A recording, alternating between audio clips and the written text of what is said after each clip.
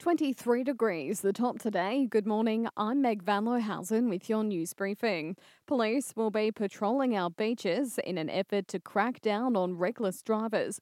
Operation Sandstorm will target beach drivers from Noosa North Shore to Cooloola.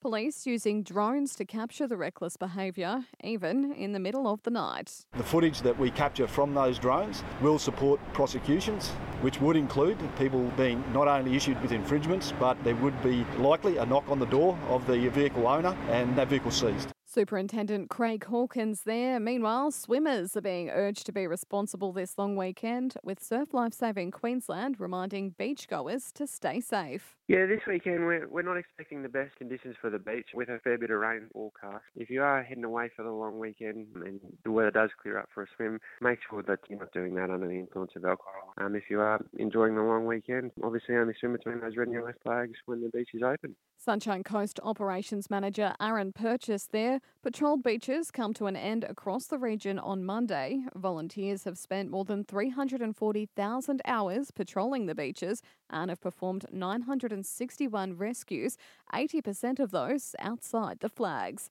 In sport, the Sunshine Coast Lightning come up against Collingwood in the season opening round of Super Netball.